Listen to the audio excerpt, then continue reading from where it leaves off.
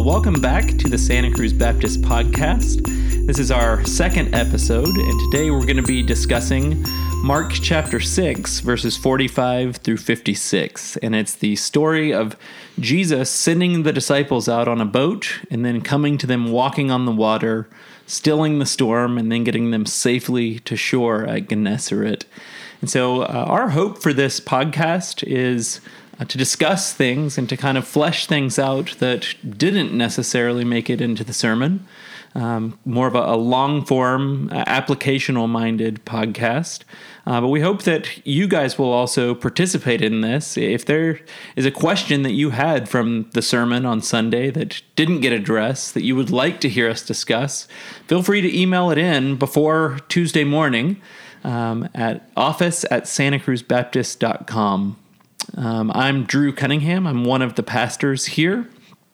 And I'm Tyler Hurst. Since I didn't preach this Sunday, I'll be playing the host role.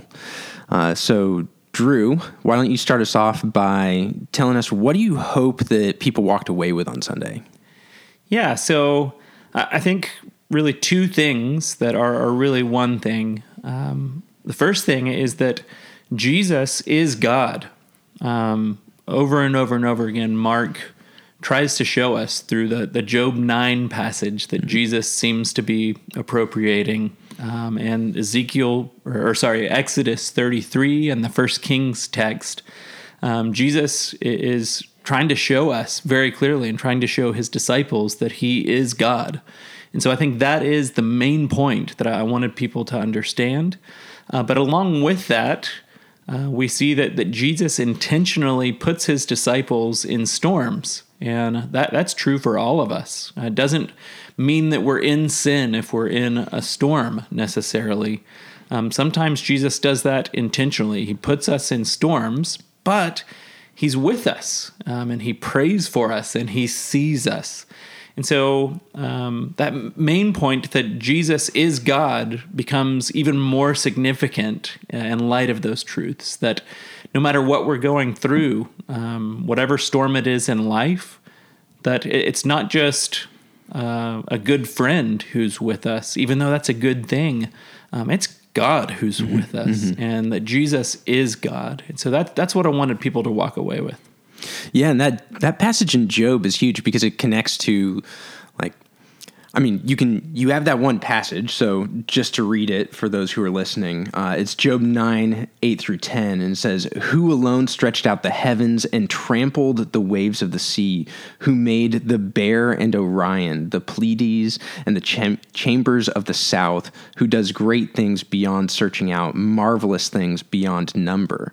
And so you have this kind of testimony of who God is, and it's coming to Job in the midst of his own storm, right? It's coming to Job in the midst of having lost his kids, having lost his wealth, having lost his home, and he's just surrounded by, he's got these three friends who start off good, but they're going to drift into not being super helpful, and he's got a kind of nagging wife. So there's not a lot going well for Job in that moment, and the testimony to him is the character and nature of God, which Mark seems quite clearly to be like plagiarizing to a certain extent, toying around with. Totally. And you could do the exact same thing with the First Kings 19:11 text, that Elijah is going through a difficult time in life. He's being chased down by Jezebel. Things are not going well for him. He's in the middle of a storm. And God reveals himself to Elijah. He says, "Go out and stand on the mount before the Lord, and behold, the Lord passed by." So those two things in 1 Kings 19, in Job 9, and in Exodus 33, we have these theophanies, God revealing himself in specific ways and passing by to reveal his glory. And so Jesus is clearly appropriating those text when he walks out on the water and when he passes by the disciples in the boat to show that he is God. And as you said in Job, even in the midst of all of Job's distress, God's in control. He knows what he's doing. And I think that's the main point that I wanted people to see. Yeah, and it's super interesting to take that and to put it into the context of what a lot of people want to say about Christianity, which is, and you got at this with Jesus is your friend, but he's substantially more than that. So many people want to look at Christianity and put Jesus as this paragon of virtue, this moral exemplar, this great ethical teacher. But if you do that, you fundamentally lose this message, right? And so you're going to lose the message because you're going to lose the miracle, but you lose the message because you lose the identity of who Jesus actually is. Bingo. And so, as we were discussing earlier, when you're going through something really difficult, let's say the loss of a child, or just anything that is a tough storm to go through, which one is more comforting? That Jesus is an example, or that Jesus is God? And I think, yes, it is such a good thing that Jesus is an example to us. That's true. But it's so much more than that. He's so much more than that. He's an example, but he is God. And I think in those moments when you're going through the most difficult things in life, we need more than just an example. We need God to actually see us and to know us and to be praying for us like he is here in Mark 6. Yeah, so this passage had a unique aspect to it in that you're really talking to everybody in the room with this. There's not a single one of us who gets out of this life without going through some kind of storm. It's just going to look different. And we could say in God's grace and mercy, the storm's intensity varies person to person, probably subjectively based off of God's care and compassion for those particular individuals. So I think it would be helpful to think for a minute just specifically, how do we want to respond in the midst of storms? What are we supposed to do there? It's great to know, hey, like, Jesus is praying for you in the midst of this, and to kind of have that intellectual knowledge. But what are we practically supposed to do?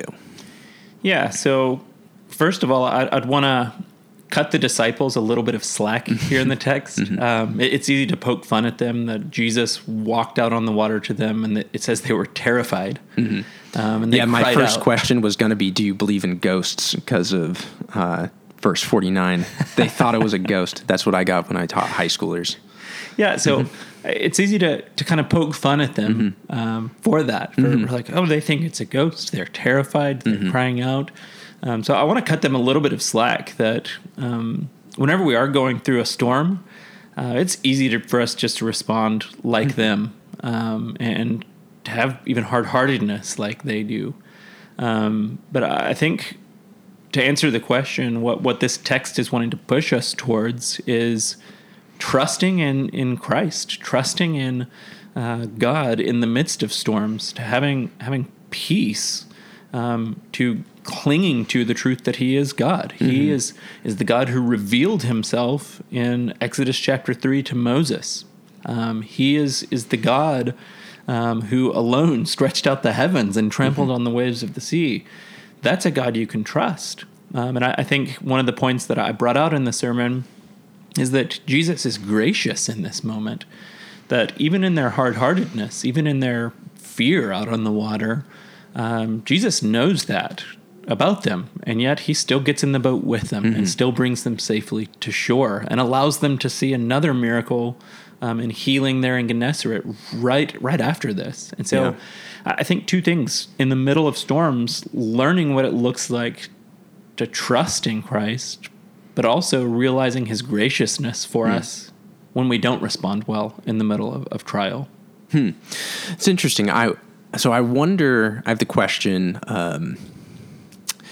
do you think our peace or our peaceful disposition in the midst of storms is directly related to our theological understanding? So like, if we get this, are we going to be less prone to freaking out like the disciples are? Yeah, I think it's possible. It matters. The old saying goes, the distance from your head to your heart. Understanding it with your head is one thing, but actually getting this, as you said, with your heart is a different thing. Yeah. It's it's super fascinating to think about this because I tend to think we have sort of a church disposition, which is different than our actual, what we're actually experiencing and thinking and feeling at different points in time. Just recently, a friend and church member, Chris, and I were getting coffee down at Pete's just across the street and talking Bible, scripture, small group kind of stuff. And this gentleman at a table near us, his name's Doug, overheard us and he came over, chatted with us for a little bit.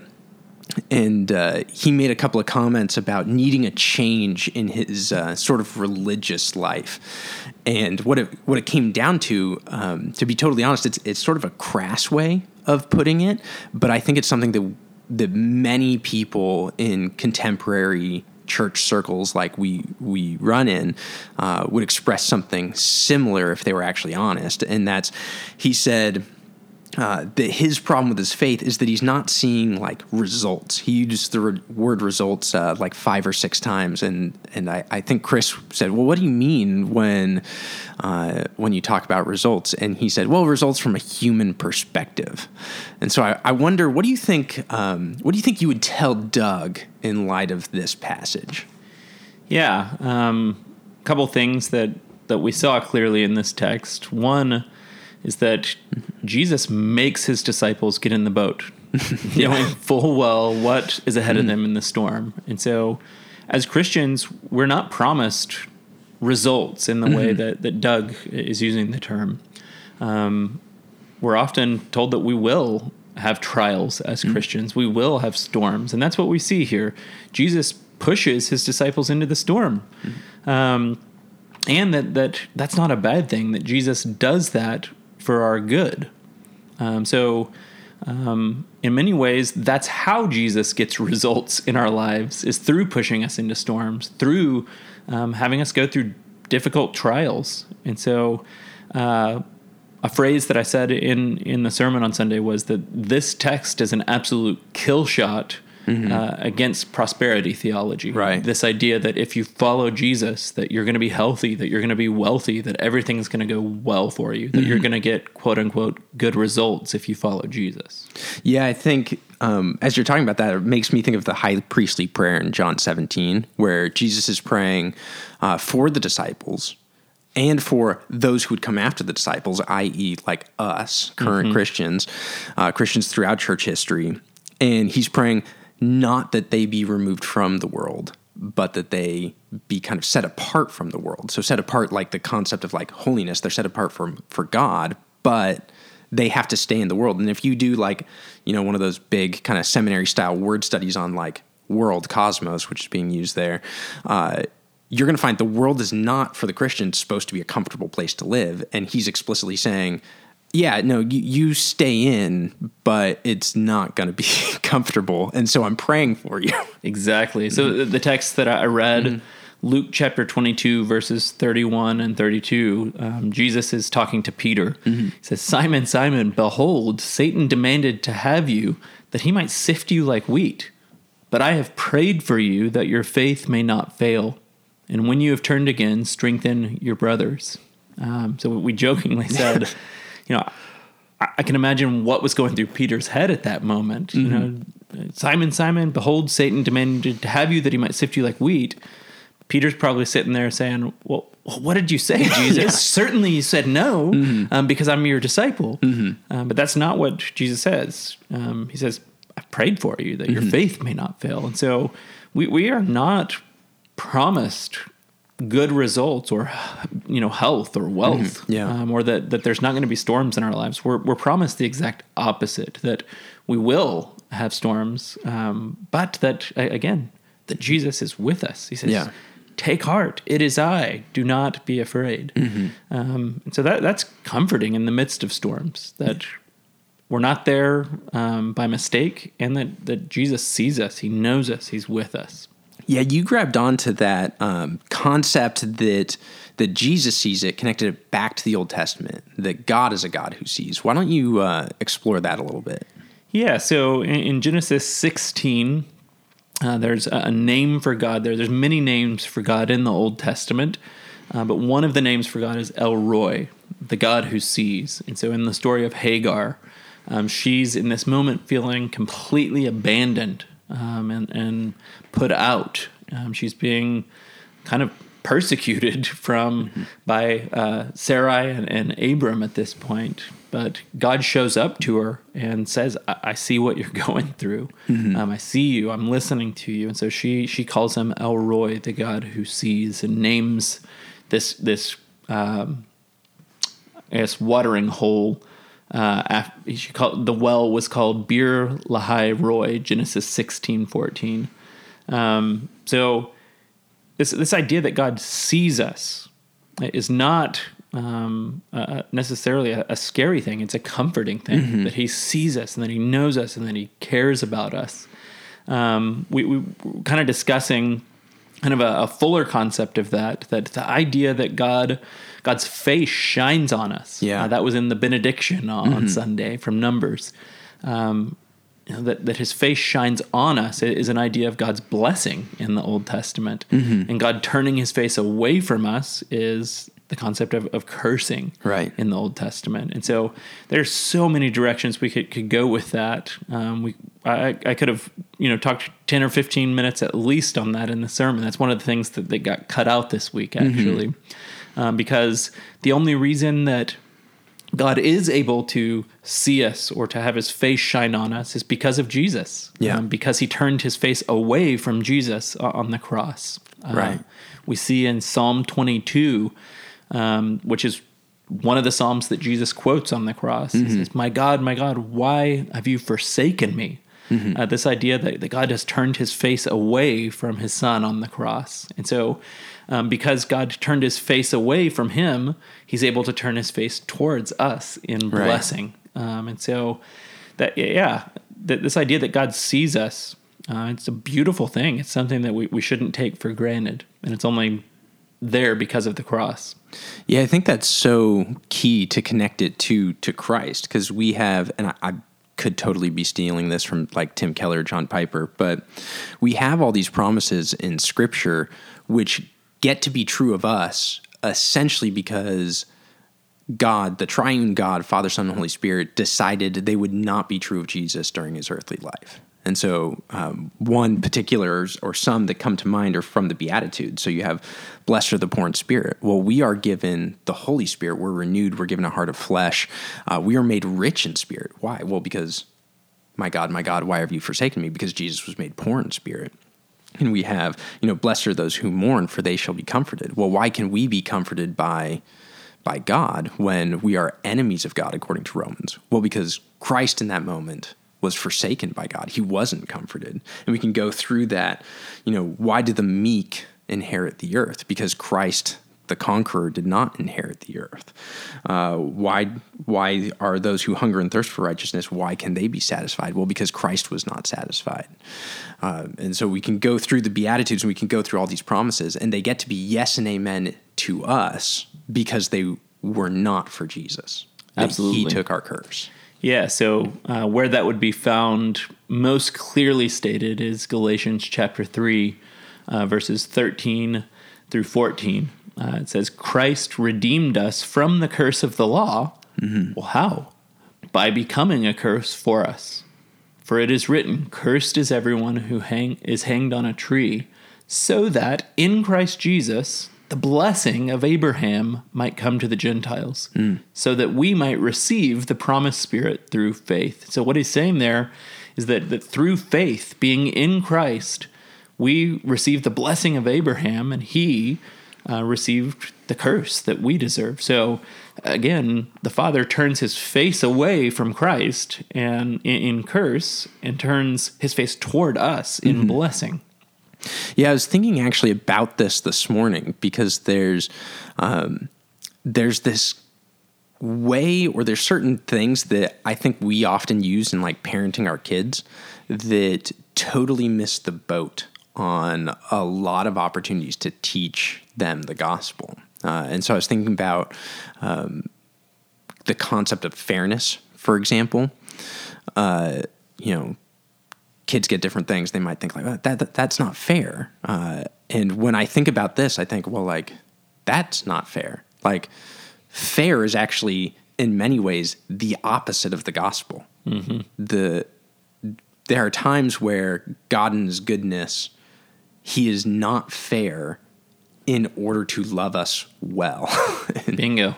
Yeah, the concept of grace is not fair. Right. We get grace, and that's not fair. We don't deserve God's grace. That would be opposite of the definition of grace. Right. And so, absolutely, that this idea is not fair, and that's why it's beautiful. That it should humble us. So we've talked about what you're hoping they take away. We've talked a little bit about some of the things you've left on the cutting room floor, but just looking at the scripture passage, you had Mark 6:45 through the end of the chapter in 56, but basically all my notes from your sermon hover above verse 52. So it looks like you kind of glossed over 53 through 56. So is there anything in particular? So you noticed that. Is there anything in particular that you saw in there that you think, man, just couldn't get to this because who Jesus is in walking on water is so important, I had to lay that down? Yeah, so I think, honestly, verses 53 through 56 could have been a sermon in and of itself. And that's true pretty much on any given week of a sermon that you or I preach. For those of you who are listening out there, one of the things we try to think through is most Barna studies say that the average person is in a church about 3 years. While we wish that wasn't the case, while we wish we had people for life, we could just invest in them and go slowly through text. The reality is that the people are in a church for about 3 years. And so that's how we think through even our sermon series. We want over 3 years for people to get a full smorgasbord of the Bible. And so that means taking larger chunks of text sometimes. Yeah, sometimes we slow down and we'll do a couple of verses, but more often than not, we're taking larger chunks of text. This is one of those. So verses 53 through 56 almost completely got put on the cutting room floor this week. Yeah. And so, yeah, just a couple interesting points that didn't make it anywhere near the sermon. It's interesting in verse 45. It says, immediately he, meaning Jesus, made his disciples get into the boat and go before him to the other side to Bethsaida. So Bethsaida was their initial destination where they were trying to get to. But in verse 53, after this storm happens, we see when they had crossed over, they came to land at Gennesaret and moored to the shore. So that's not where they had intended to go. Spot. It's not the same spot. If you look on a map, they're actually on opposite sides of the north side of the Sea of Galilee. You've got Gennesaret on the northwest side of the sea. You've got Bethsaida on the northeast side of the sea. So that's interesting that they didn't get where they had initially intended to go, but there seems that there's purpose in that. So the plane left Dallas, headed for Grand Rapids, and landed in Portland. Bingo. Got it. So I think there's a lot to say there, that sometimes these storms seemed to knock us off course. We don't get to where we originally thought we were going to go. But there's purpose even in that. And I think we've seen that in 2020. How many of us had calendared plans and things that we had intended on doing? We were trying to get to Bethsaida on our 2020 calendars, but that didn't happen. The storm of coronavirus, of COVID-19 happened, and we ended up in Gennesaret instead. And so I would just want to say that's not a mistake. God knows what he's doing. Look what he ends up doing in Gennesaret. All these people come and they're healed. And again, if you guys remember in our sermon on Legion, Gennesaret is where he was from. Right. And at the end of that text, so Jesus casts out the legion of demons. And Legion wants to go with Jesus on the boat, but Jesus says, no, you can't come with me. You need to go back. And so Legion obeys. He goes back and he tells people about who Jesus is, what he had done. Well, they come back here in this text, and all these people know about Jesus, and then they're flocking to him. They believe that he can heal them. So there's something really powerful about that God had a plan to go back to Gennesaret through this storm. And so, if that's you today, if your plans in 2020 or even going forward are not the plans you thought you were going to have, keep your eyes open for what God might be doing in that. All right, well, we're getting pretty close to the end of our time. So how about we just wrap up with a couple recommendations to help people go deeper with these particular ideas? Yeah, so one that immediately comes to mind is the movie or the documentary, The American Gospel.